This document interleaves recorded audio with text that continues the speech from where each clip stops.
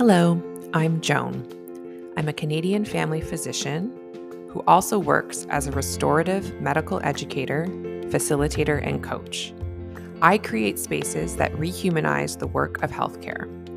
I'm creating this podcast to remind myself, as well as anyone else working in a helping profession, that when you are working and caring for your human patients, you are the other human in the room.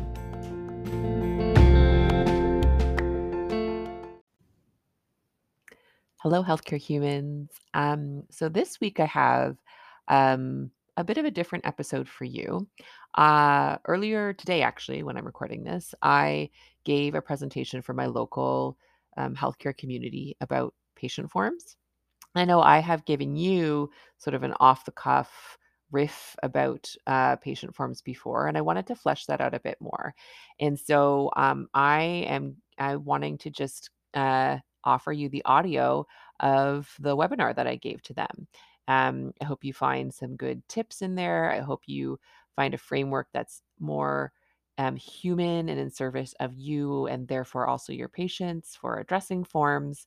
If you like seeing the visual, I do have all of my podcasts, all of my formal podcasts are uploaded on YouTube anyway. And this one, includes the slides and that sort of thing. So you can always head to my website and that's my Zoom reminder. I've got to get to my next call. So I'm going to go do that. And in the meantime, I hope you all have a great week. And I hope that listening to this talk will give you a little more support in making your work in healthcare human when your work in healthcare includes patient forms. Okay, bye.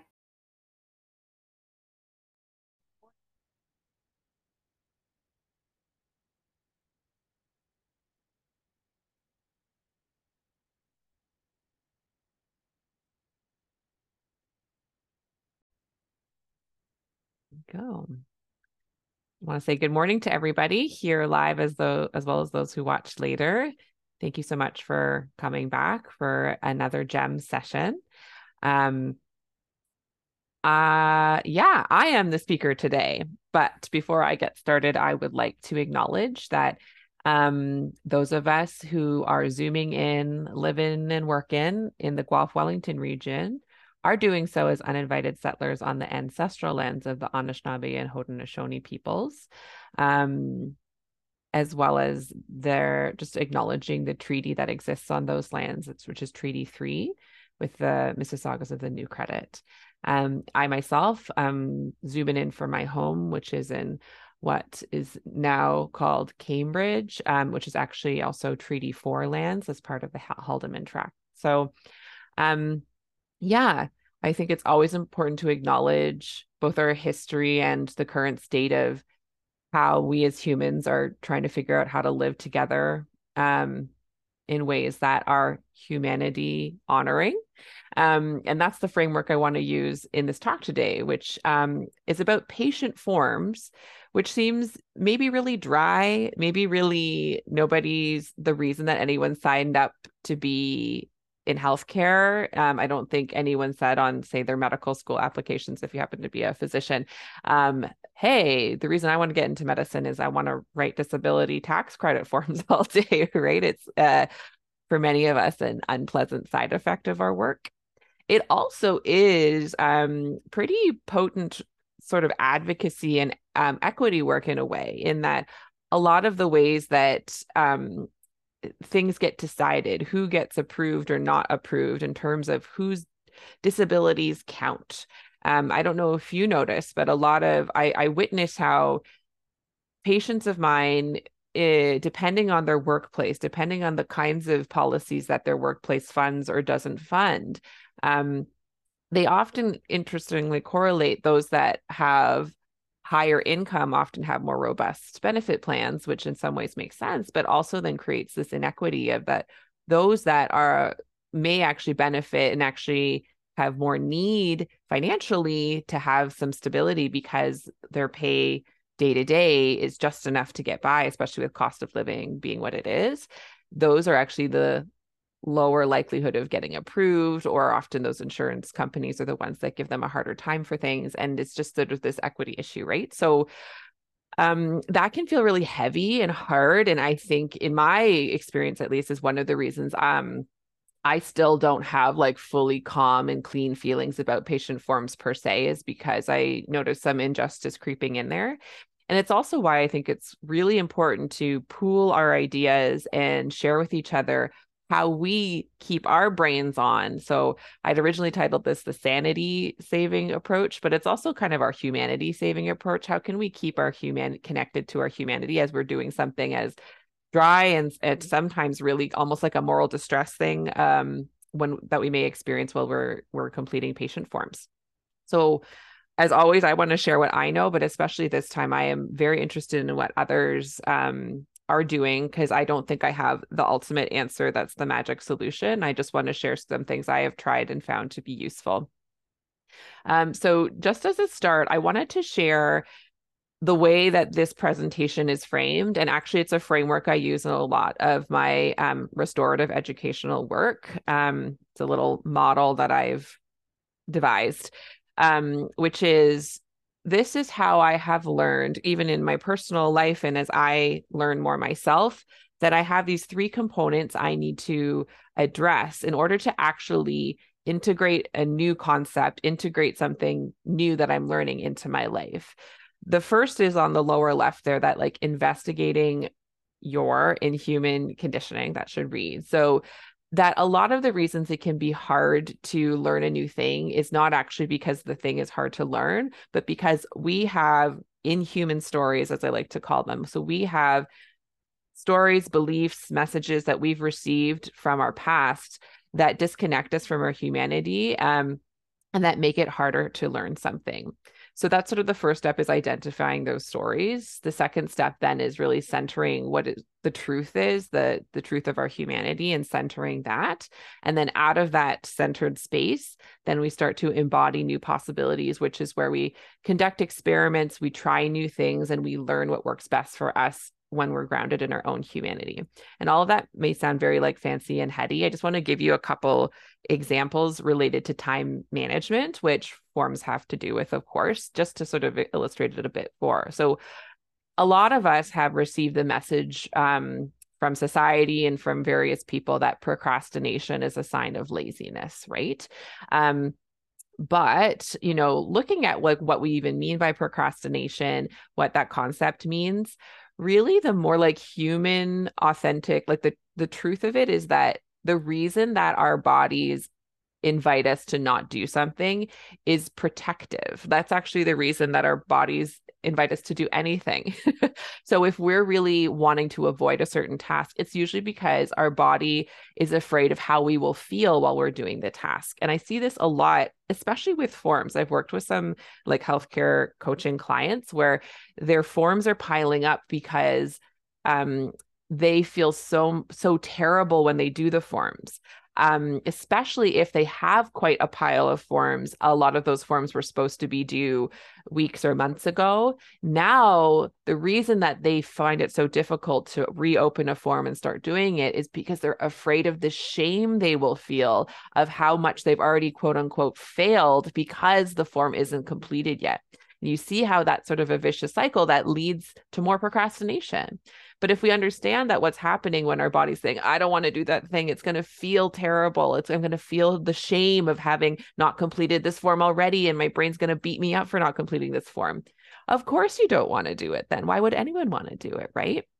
So if we know that, then we can kind of conduct experiments and embody a new way of understanding why our brain wants us not to do it. How can we prioritize things that feel good to us? How can we find ways for forms to feel restful and good? That might seem wild, but knowing how our body and brain works, knowing what actually motivates us, our like animal forms of being human beings with human bodies, has been extremely helpful for me to actually become more productive, because I now know, listen, it's going to feel a lot better if I'm doing a form when I'm rested and I have delicious snacks, or like, what do I have to reward myself with to get this less pleasant task down? How do I need to calm and soothe my body through the shame it may feel as I'm trying to complete this form? Then I'm actually able to complete the form, right?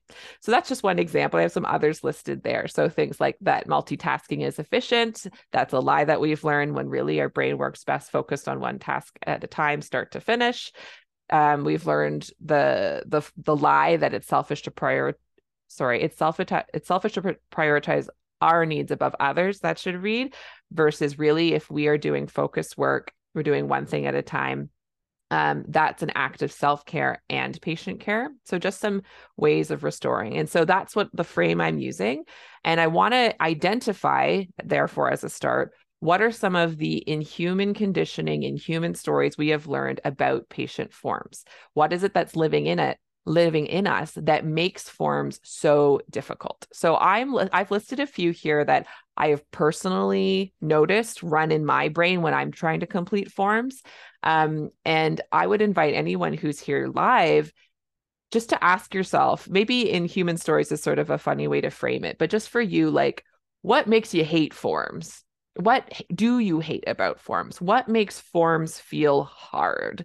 Because the thing is, like, when we move to the next step and break down what forms really are, they are not the highest and most complex tasks we do in medicine, really. Like, we do really complex, nuanced thinking and putting together multiple pieces of a puzzle to try and come up with a diagnosis.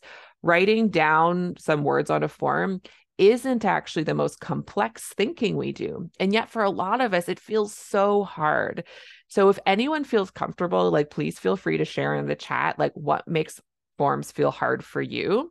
And I'm going to read some of the ones that I have experienced, that I know others in healthcare have experienced, because I have lots of conversations about forms with people, because it's something that really burns people out, right? So one of the stories that a lot of us carry is that we are responsible for whether the patient gets approved. Like I was saying, like, especially if we kind of view it as this equity issue, you know, and we see this patient, like, the patient's coming to us and being like, I'm not gonna be able to make rent. I'm not gonna be able to feed my kids if this form doesn't, I can't work, and WSIB is denying my claim. Please, you have to help me. And then, and it doesn't help. Like, we're not making these stories up for ourselves. They're handed to us. I can't, so many times when I see particular WSIB, but like other insurance companies too, they deny the person's claim, and they say the reason that they deny the claim is because the doctor didn't write enough information. So they're just handing it to us. They're handing the blame to us as if they're not actually the ones who just decide if someone gets paid or not, right? So then that can make us feel this heaviness of responsibility of, oh my gosh, I guess I have to include even more details next time. How do I make sure it's so hyper detailed that no one will ever be denied a disability claim? And we have this heavy responsibility that makes forms feel really heavy, right?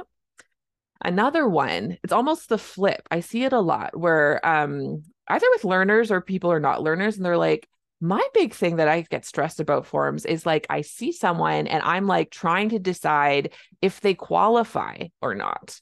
And so we have this sense that we need to be a qualifying frame. We have to decide before the insurance company decides. And when I say insurance company, I also mean like the government, right? Like whichever kind of form we're filling out. So there's the body that's asking us to do this form, so they can decide if this person qualifies for disability. But we have a sense that we also have to be a filter and decide and be a gatekeeper about if this person qualifies. And we get all tangled up if we're like, but is this real, or is this disabled enough, right? And so it adds extra cognitive and emotional load to us as we're trying to fill out this form. Another, in my opinion, inhuman story that makes forms way harder than they have to be. Yeah. One that I still struggle with is that it's a waste of time, to be honest, especially when it's like the third appeal of something and you're just like, just give the person some money. They just want to live, you know? So that one I still struggle with. And so if you struggle with it too, you're not alone. You're another human in the world. Because it's not our favorite. So trying to find a frame so that, because if you're thinking and believing that this thing is a waste of time, the problem with it is when our brains register something as a waste of time, what we feel in our body is usually a lot of resistance because our body doesn't want to waste our own time. And so then the form takes triple the amount of time. Now we're checking our phone. Now we're getting 5 more snacks. Now we're going to go do the laundry instead of doing the form. And what do we end up doing? We end up wasting more of our time versus like getting it done, you know? So that's a sneaky one, but also can slow us down. Another really potent one, and this one often patients want to hand to us. They're like, I'm dropping this form off this morning. They like yell at our receptionist and they're like, this has to be done by today. It has to be done yesterday, right? And it's like, this is an emergency. You have to fill this form out.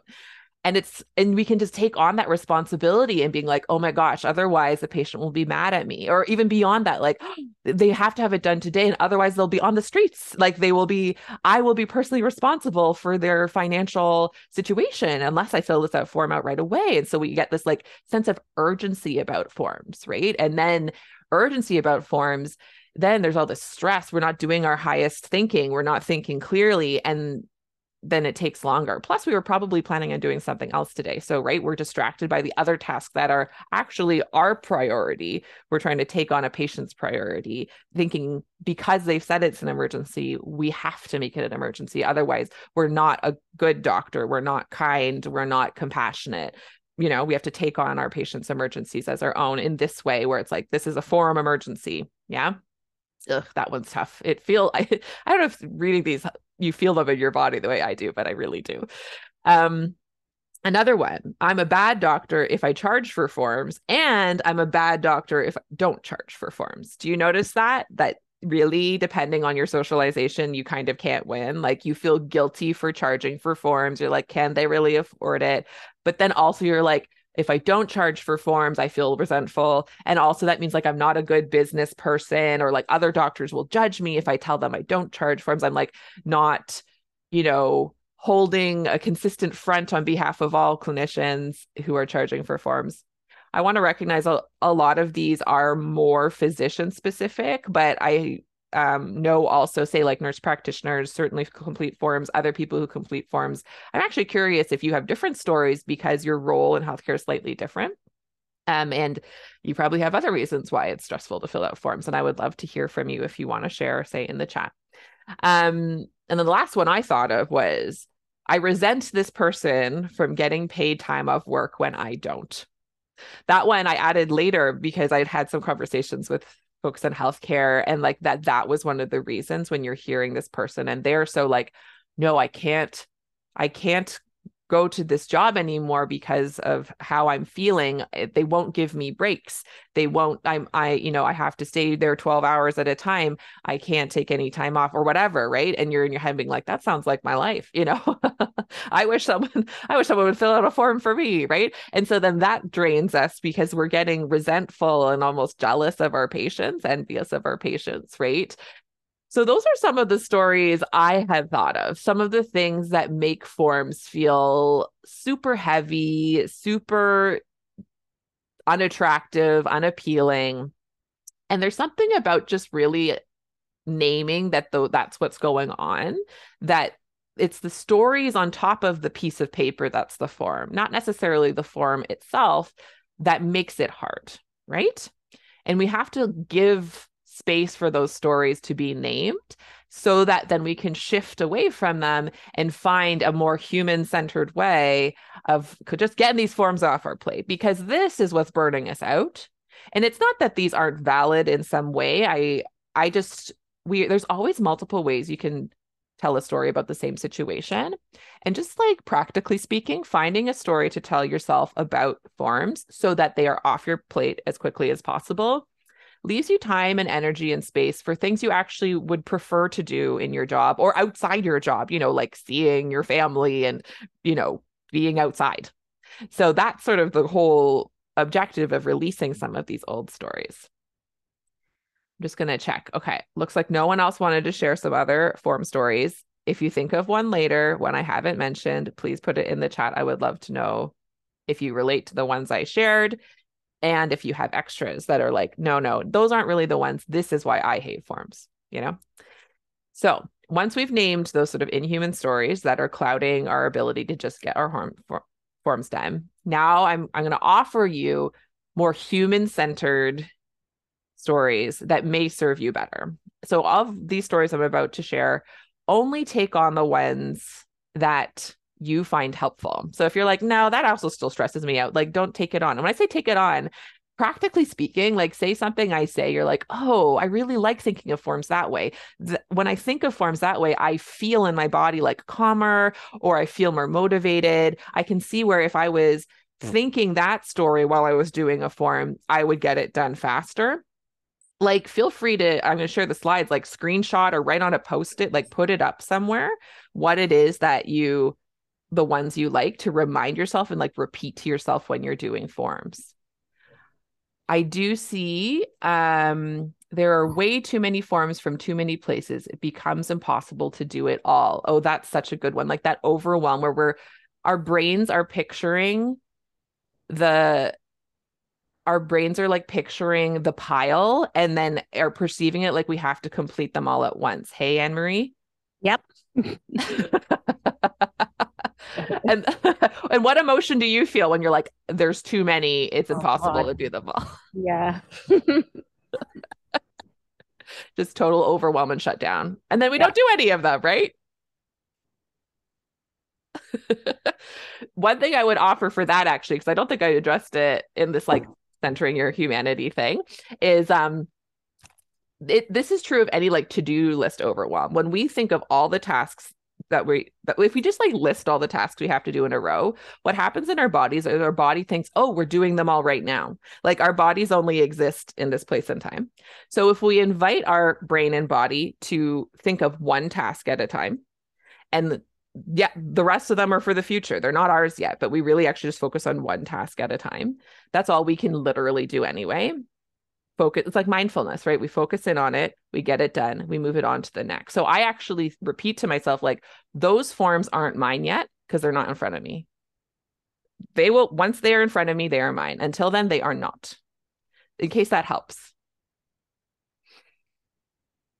Another one, my favorite, Sam, my favorite major stress with forms is the conflation of I hate my job boss and I have a mental health disorder. There's also a lot of I have previously undiscussed issue that is disabling that I don't want to talk about, manage in other ways other than not working forever. Yes. Total stress, which I can reduce if I charge a reasonable amount for them. Yes. Very good, Annery, as well. Okay. Beautiful. Yes, Sam. Like, I think this is a common one. And I like the thing I'll offer is I think we're all going to find our way of addressing this for ourselves. There isn't one right way to kind of shift this. And the thing I'm inviting all of us to do is if we find ourselves being stressed about forms and we notice that that makes it harder to complete the forms, which means we're just hanging out with the thing we hate for longer. It seems backwards, but reducing the stressful story we're telling ourselves up front then leads to forms being less stressful, which means we get them done faster. It's this interesting thing that's just true. I have found it so many times. And so one thing, so I will just share the frame that I am practicing using is just completely believe in the patient, including when they say that their workplace is toxic in some way, including if they are really stressed about work. And knowing that we do technically have a medical diagnosis we can apply in that case, which is adjustment disorder.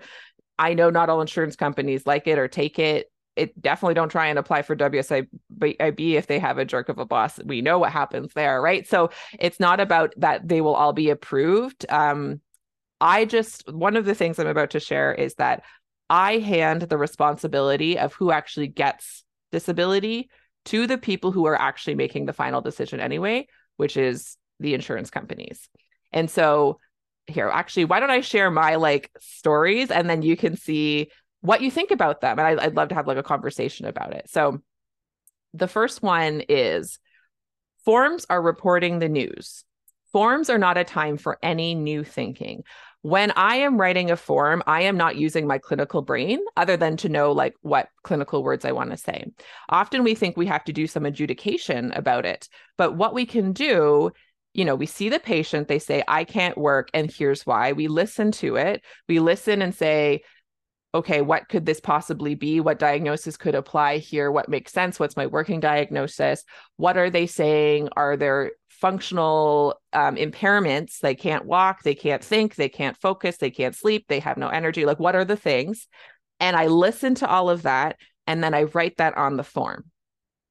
If I listen to that and there's literally nothing, I wouldn't write on. If they're like, I feel totally fine, I just truly don't want to work, I wouldn't write that on a form. Or maybe I would be like, patient doesn't want to work. Like, I'm not sure if that's never happened. Instead, often it's the ones that feel kind of gray for us are the ones where you're like, it seems like you're having trouble coping at work and you want to be off. The way I deal with that is the way I deal with, I think about it like other kinds of workplace related stressors, like someone who has maybe underlying issues or they're having issues with sleep, and part of it is that they're on shift work, but it is meaning that they literally can't focus. It is meaning that their memory is impaired. It's meaning that their mood is fluctuating in ways that make it not safe for them to continue to do their job, right? Or more likely to make mistakes. Well, we can name that and put that on the form. And then it's up to the insurance company if they think that qualifies for that particular policy or not.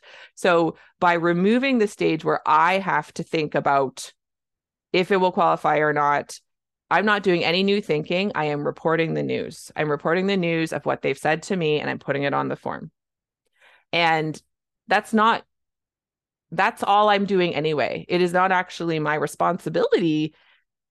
There's tons of times, I don't know if you've noticed, there's tons of times I will like see this patient and be like, oh my gosh, they have these different conditions, and how could they possibly work? And I do so much detail and I really go in, and that's great. I feel good about that. And then they get denied. And then there's other ones where I'm like, yikes, there's no way they're getting approved for this. I do the bare minimum, and then they do get approved. Like, have you noticed that? And it's not to a person, but just it's clearly not in my hands if these people are going to get approved or not. Because even when I try and guess, it's a real surprise. Like, especially things like disability tax credits, it's just not for me to know. And so when I take on that responsibility, it increases my stress. When I release that responsibility, it lets go of my stress. And so that is worth, I would invite you to consider that, where you're just reporting the news. Oops, sorry, that went backwards instead of forwards. Oh dear, hold on. I'm using Canva and it's all fancy, but it means that, okay, here, I'm gonna go down here and then that won't happen again. Apologies if this makes you a little nauseated as this goes through. So that's the first story. Here's some others that try them on and like think about them in your head, and see if they feel more or less stressful for you. And that's how you'll know if they're useful for you or not, right? One can be you're playing the role of an advocate, as in that you're speaking on behalf of your patient, but you're not actually responsible for the inhumane or arbitrary criteria of the insurance companies or workplaces, right? Do you write lots of patient reports? I do write patient reports, but I also don't, because really, like, when you think about when they have that subjective box and its symptoms, inherent in that is that patient's reporting. I also have a frame of just like choosing to believe that the things that my patients are telling me are true, understanding that there's some that are consciously lying to me probably, but that overall, if I'm not feeling like I have to figure out who's lying to me or not, which then disconnects me from my patients, my job gets a lot easier. My brain gets a lot calmer. The ones that are lying may at some point trust me enough to tell me that they're lying. And everyone else doesn't get sort of the harm of being disbelieved when they're telling me the truth, you know? So, and I'm not saying that's what you're saying is to disbelieve, but I'm just sort of saying how that frame is. So that makes me think I don't need to say patient reports, because actually the S of our SOAP is patient reports. That's what that all is what their symptoms. So you could put that if that makes it feel clearer for your brain of just like, I want to write patient reports. Or you can just say what the patient's reporting to you, which is what the subjective line is anyway. That is like a personal, it's like a style thing. And I kind of like either. You can make it really clear, like, hey, this is what the patient reported to me, and I'm just reporting it to you. If that helps you kind of detach from feeling responsible for having to say it was true or not true.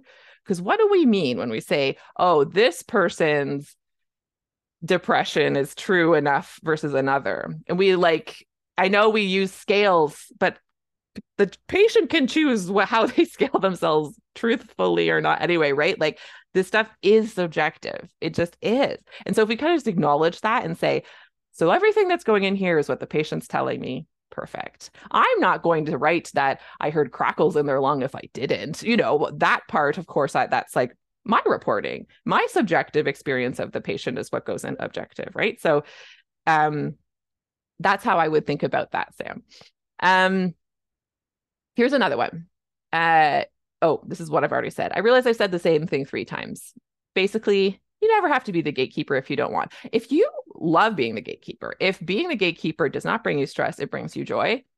I'm not here to tell you otherwise. But for me, it was stressful. I was wrong a lot of the times trying to guess who was going to be qualified and who didn't, right? So those are a few. I'm seeing a lot of chat action now. And so I am going to dive in and make sure I'm not missing anything. And then I'll get back to my slides here. Agreeing with all my points. Thank you, Miriam. I find some forms ask for such picky information that it is a labor to finish. I need to book an appointment just to finish a form. Yes. And that's actually, that's a strategy I think a lot of us sort of play around with, is with which forms need to be an appointment and which forms don't. Picky information. I love that terminology. So one of the things I'm going to say later in this is like, how much of this does it make sense for the patient to answer for us? They have their life, they have their lived experience. How much can we ask our patient to complete this form with us? So like the ones where you like the ODSB questionnaires, like I've been experimenting with a variety of ways actually of having the patient complete that part, where it's like the 1 to 4 scales. Whether I've done it where I'm in the room with the patient and I'm asking the questions and checking it off. I've done ones where I've emailed like the Ocean questionnaire to them.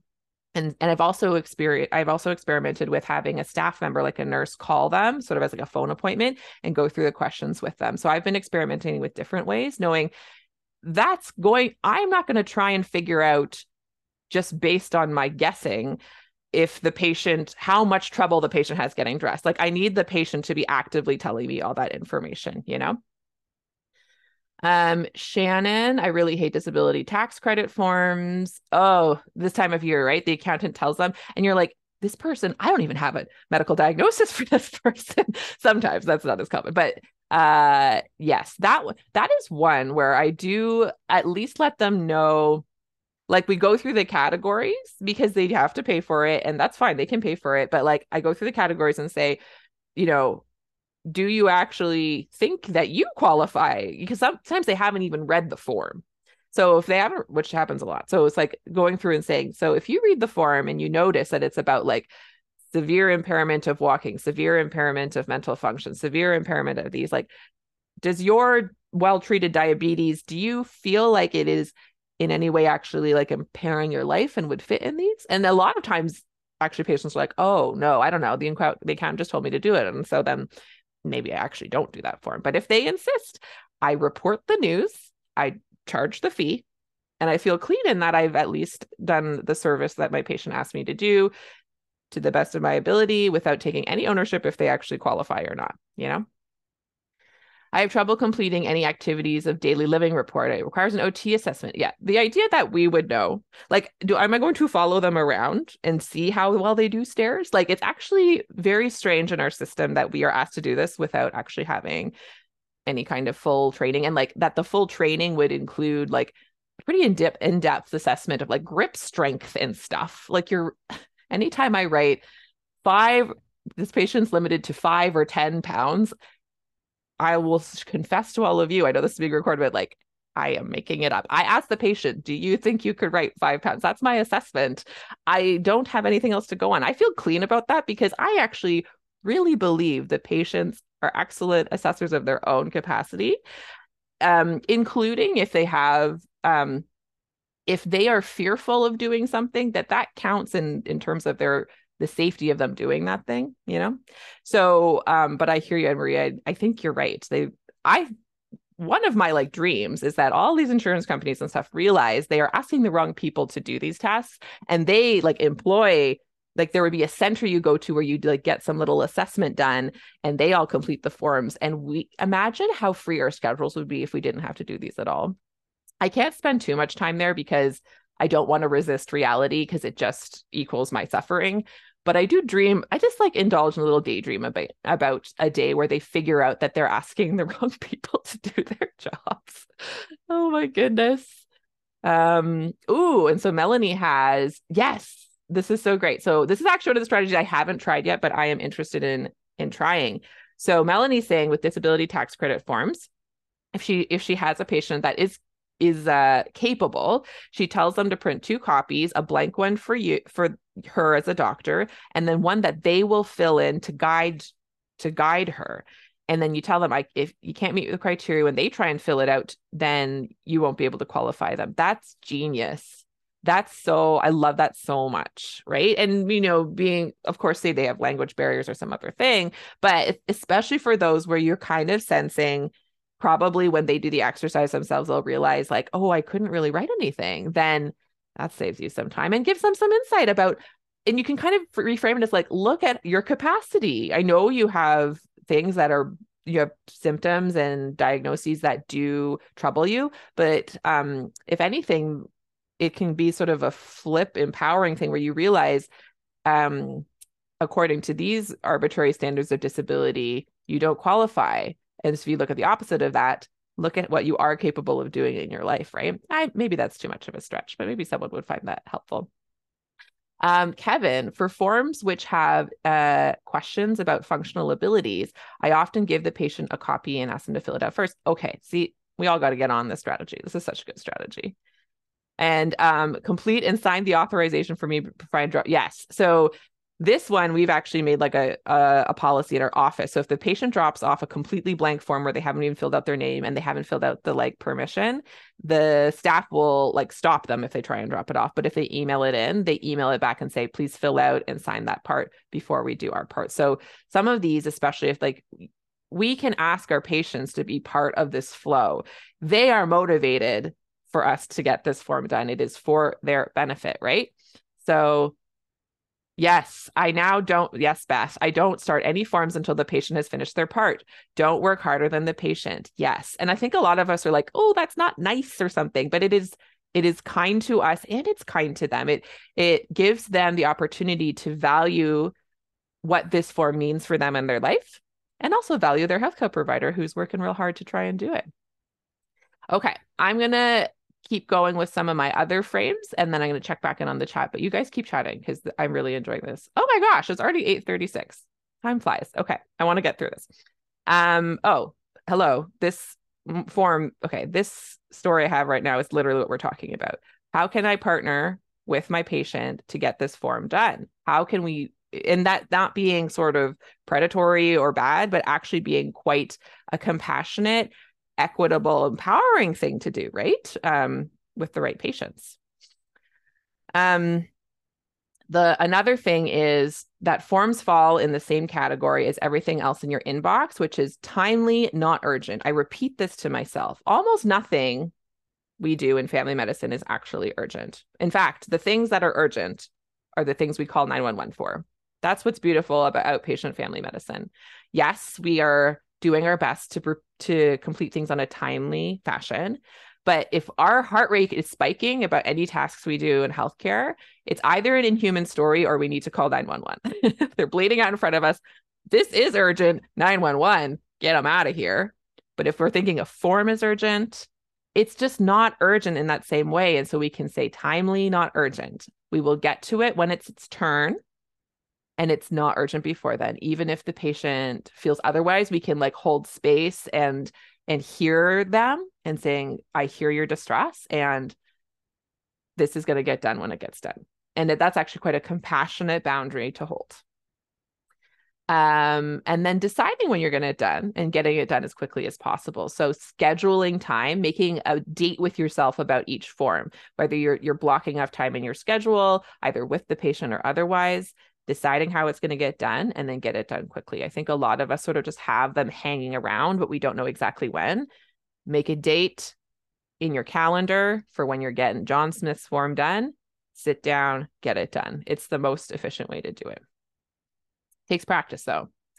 If you do have complicated thoughts about form fees, I I think really the key is sort of deciding how you want to do it, liking your reasons for however you go about like charging, and then especially really liking your reasons and knowing that they're centered in your values and how you want to practice medicine and how you want to honor yourself and your patients as you invite them to pay you for your time, well, and your expertise, right? So some people, like for me, honestly, like we have the standard rate. I really do my best to charge for each form. Um, and for me, I think we do have so many reminders if people don't pay, and at a certain point I write it off. And I'm not going to send them to collections. Like that's just for me. Like I don't make it mean anything about me or them if they don't pay. I just invite everyone to pay. I have a certain amount of reminders and and then that's fine. So for me, that's kind of how I do it. I've also thought about switching to like a pay what you can. So then we do invite everyone to pay. Here's the standard fee. If that fee is not accessible to you, pay what you can. That's another way that various businesses invite people to still exchange money for services, but on a scale that may be more fitting considering the variety of incomes that our patients may make. So that's another like sliding scale kind of stuff. So there's not a right or wrong one of these, but especially if that's something you kind of get hung up with, deciding what you want your approach to be and liking your reasons for it so that you can kind of ease it. The last one to notice is if you're feeling resentful because your patients get time off and you don't, the solution isn't necessarily to make it harder for the patients to get time off, which we often can do subconsciously when we're really resentful. But how about we book our own vacations? How about we book our own time off? How about we actually shift our schedules to where we actually can feel sustainable in our work? And I know there's a million reasons and a million inhuman stories and a million points of pressure for why we don't do that. And yet it is available for us to try because we are the precious resource in the system. Our brains and our bodies are this precious resource of caring for others. So prioritizing our own rest and pleasure is good patient care. So those were some of those stories in terms of like embodying the possibilities. This is sort of a point of care assessment. I try and think through these questions as soon as I see a form, like I'm doing my inbox and I see a new form has popped up. I ask myself these questions, I make the decisions about them, and then I move on. Lots of times I ask myself these questions and I'm able to actually just complete the form right there on the spot. And then if you're not sure what your answers to some of those would be, here are some of like the experiments that I've tried. And so you could choose one little tiny experiment and try it in your practice of what would it feel like if I asked the patient to complete things instead of me? And it doesn't have to be the ultimate policy of all time. You can just try it as an experiment for a week and see if you feel better, right? Sometimes we have to decide the right way and then we never actually make any change. Conduct little experiments, see if it feels better or worse, see what some of the barriers are, and see if that's a practice you'd like to continue or not, right? So speaking of tiny experiments, I do want to see what other people have said in the chat because we've had a couple more things. So Kevin's saying chasing payments after completing forms is a nuisance. Often wait for payment before completing forms. Especially when they're requested by insurance companies or lawyers, that when they need the form, they're more motivated to pay. Insurance companies, prepayment is required. I've never even thought about doing that. And that is amazing. Thank you, Kevin. And Shannon does this too. And so, yeah, especially when it's like, it's an organization, like literally like they have a whole finance department that's job is to send the money back. That could be a way. So you could not make your date with yourself to complete a form until you are notified that you've received the payment. And then it'll feel it's sort of you resource yourself up front, be like, yes, I got the dollars for this. Okay, now I'm going to complete the form, and then it'll be a lot quicker because you won't have that resistance of like, right? Okay, Kevin, the forms themselves can be stressful. Quite often generic forms are used that have questions that are totally irrelevant to the situation. Totally. Yes. Oh, and then some of them are inappropriate, like an employer asking for diagnoses. And then that is tricky. And then you're having to use a bit of your discernment. For ones like that, I am just, when the employers have the ones where like state the general nature of the diagnosis. I used to get all twisted about that. And now I'm just like as vague as possible. Like I basically will always say physical or cognitive. That's what I put in the general nature of the form. And then later on, when they ask like what treatments they're on, which would clearly reveal the diagnosis, what I've been writing is I will not reveal any treatments this patient's on because it would reveal the medical diagnosis, which is confidential information. So just to say that, and that feels good to me. That helps, that nourishes me. That's like an advocacy moment that I'm like loving doing. Like I actually like getting a little spicy in my forms just to be like, hey, you're asking for something you're not allowed to ask for. So I'm just going to tell you that. And I haven't had anyone, they still get approved. So just FYI, sometimes we can get a little spicy in our forms and it's useful. Sometimes patients just think that healthcare is free and doctors get paid too much. Totally. And so the thing I think about anyone else's thoughts that they have in their brain is that I am not responsible for those thoughts and I don't have to think those thoughts about myself. So they can feel free to continue to think those thoughts in their brain. And I, in my brain, can know that I have good reasons aligned with my values for asking for payment for things. And if I am internally, I'm like, I'm not sure, that's where it's useful to get clear for yourself. How do I want patients to pay? Are there ones I don't want? Do I want to do sliding scale or do I want to just charge everyone and feel good about it? That's sort of that internal work. Because like some people think the earth is flat. You know what I mean? So people are going to think all sorts of wild things out there about everyone, including us. We don't have to internalize those. We can practice having beliefs about ourselves that we love and believe in, you know? Oh, I love that. So yeah, Kevin's saying like saying physical or cognitive is revealing. How about just stating medical? I love that. I think I'm going to start doing that because it's none of their business. When they're the employer, they're not supposed to ask that information. That's private. Then they can like discriminate based on it. So it's a no. So it's just like medical. That's genius, Kevin. I love that. Finding a compassionate way to collect form fees that generate significant income, which helps reduce our burnout risk. Yes. So that's like, I think people think if you do pay what you can, you'll actually earn way less. But they like in other businesses, they have these sorts of models and they still find that, and if anything, they collect more income and they don't have to pay staff to like be as strict because people are more willing to pay if they can just pay what they can. So it's something to explore, Anne-Marie. I haven't done it myself yet because, you know, processes for change in an office, you want to do at a time that is supportive of the office, but I've really considered it. So if anyone has done that, please let me know. Okay, we are out of time because obviously we could talk about forms forever, right? So I will pause there. I just want to share some of these other tiny experiments that I've tried. A lot of them I already talked about. I really like see copy of chart or see attached letter, where I kind of write out the bullet point narratives of the key points that the form is asking. But I just say see attached letter. That way, when later they're like, you forgot something, or if you have to repeat the same form next month, I don't have to rewrite everything. I don't want to rewrite the same thing multiple times on a form. And so if it's in typed form, I can just like change the date and update a few things, and I don't have to rewrite the whole thing. So I'm really going away from doing too much handwriting, especially if I get the sense based on the condition, I'm going to be completing this form multiple times. It's going to be typed so that I can copy paste. Okay. And just see what happens if you challenge yourself to just report the news, give yourself 10 minutes max. Set a timer and say, I'm reporting the news. I'm reporting the news. What are the things I know and don't know? What if I don't have to judge anything I'm putting on this form? I just try and get it on the paper. You will be shocked at how quickly you can complete forms in that case. Okay. Yes. And so that's what I'm inviting you to do. Well, thank you so much for all being here.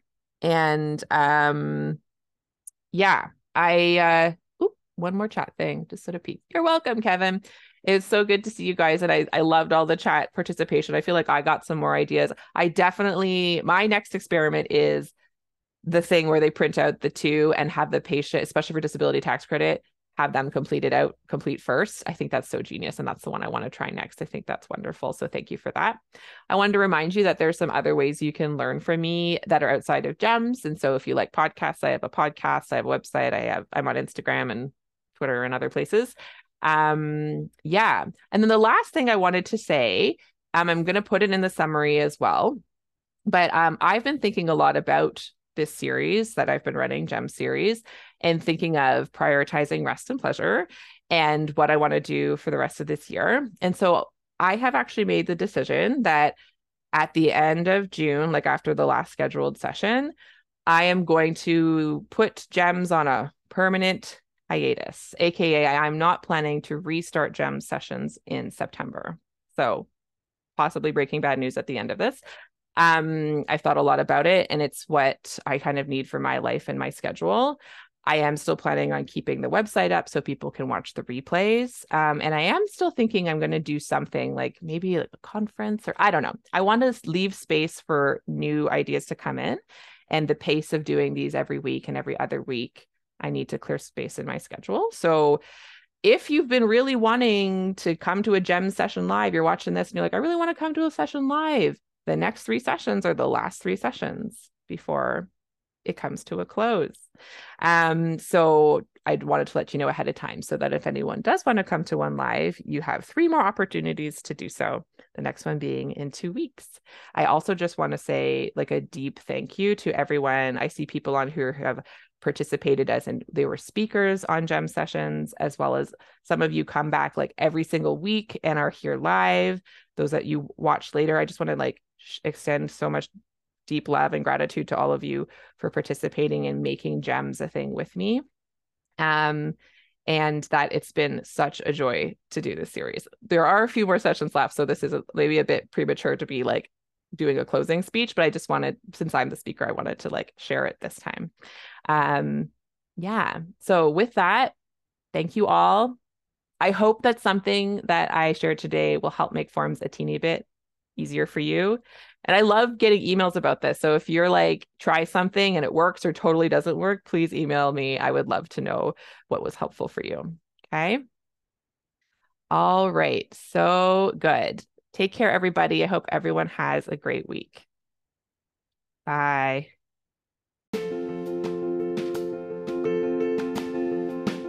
Hey there, healthcare humans. I want to invite you to sign up for my course, How to Stop Worrying About Your Patients.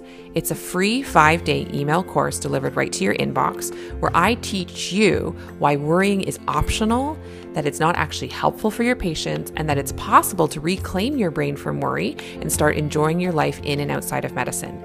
Go to joanchanmd.com/course to sign up now. I'll see you in your inbox.